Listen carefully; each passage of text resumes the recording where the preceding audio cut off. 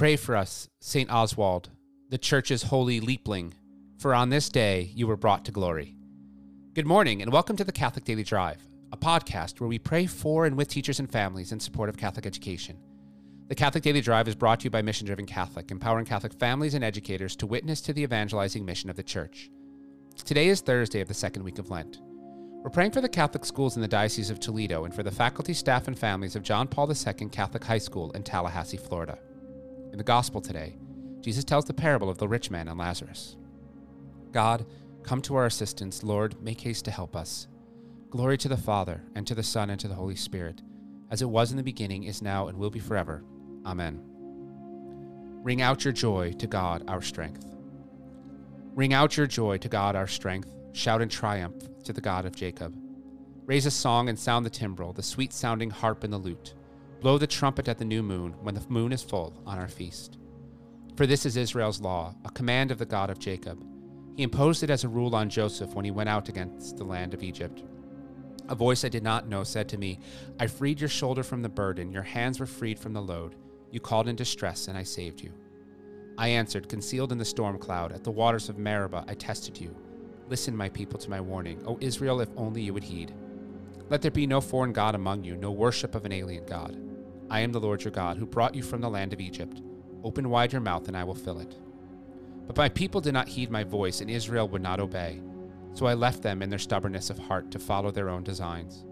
Oh, that my people would heed me, that Israel would walk in my ways. At once I would subdue their foes, turn my hand against their enemies. The Lord's enemies would cringe at their feet, and their subjection would last forever. But Israel I would feed with finest wheat, and fill them with honey from the rock. Glory to the Father, to the Son, and to the Holy Spirit, as it was in the beginning, is now, and will be forever. Amen. Ring out your joy to God our strength. A reading from the Holy Gospel according to Luke. There was a rich man who was clothed in purple and fine linen, and who feasted sumptuously every day. And at his gate lay a poor man named Lazarus, full of sores, who desired to be fed with what fell from the rich man's table. Moreover, the dogs came and licked his sores. The poor man died and was carried by the angels to Abraham's bosom.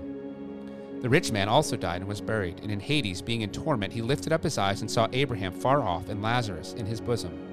And he called out, Father Abraham, have mercy upon me, and send Lazarus to drip the end of his finger in water and cool my tongue, for I am in anguish in this flame. But Abraham said, Son, remember that you in your lifetime received your good things, and Lazarus in like manner evil things. But now he is comforted here, and you are in anguish.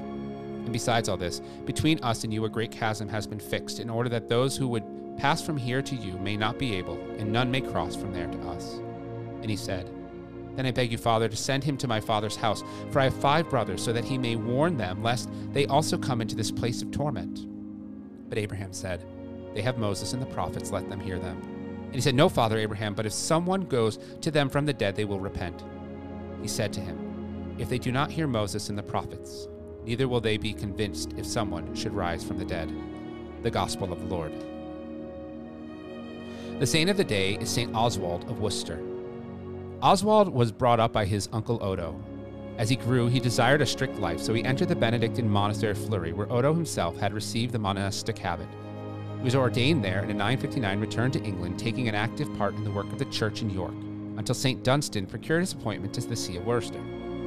He was consecrated by St. Dunstan in 962. Oswald worked to purify the church from abuses. He established several monasteries. His famous foundation was that of Ramsey.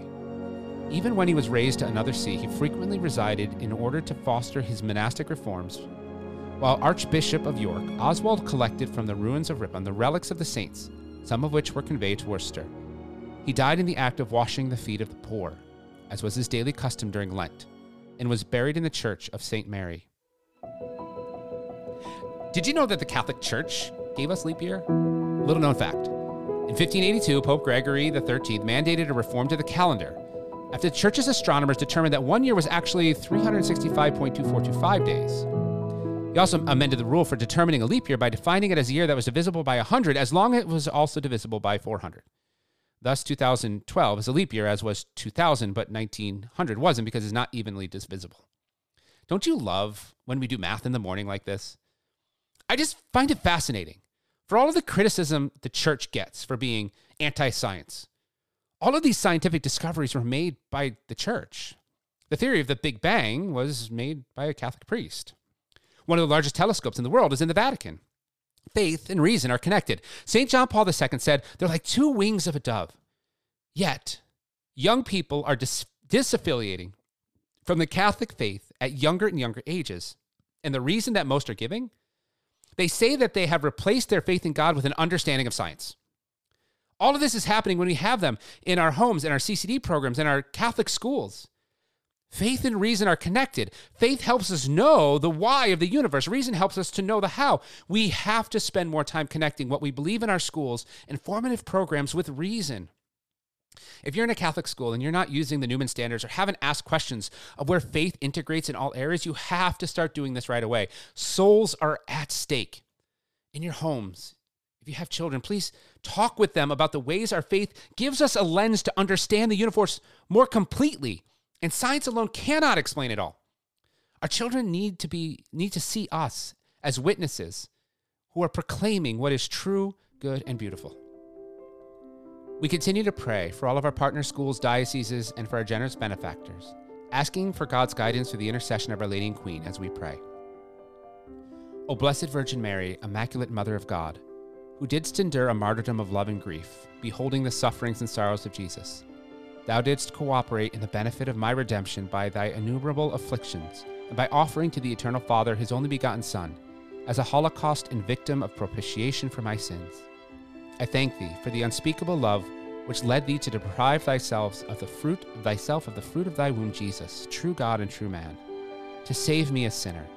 Oh, make use of the unfailing intercession of thy sorrows with the Father and the Son, that I may steadfastly amend my life and never again crucify my loving Redeemer by my new sins, ere that, persevering till death in his grace, I may obtain eternal life through the merits of his cross and passion. Amen. In the name of the Father, and of the Son, and of the Holy Spirit. Amen. Go forward bravely, fear nothing, trust in God, all will be well. If you would like more resources, support, or would like to add intentions, please visit us at missiondrivencatholic.com.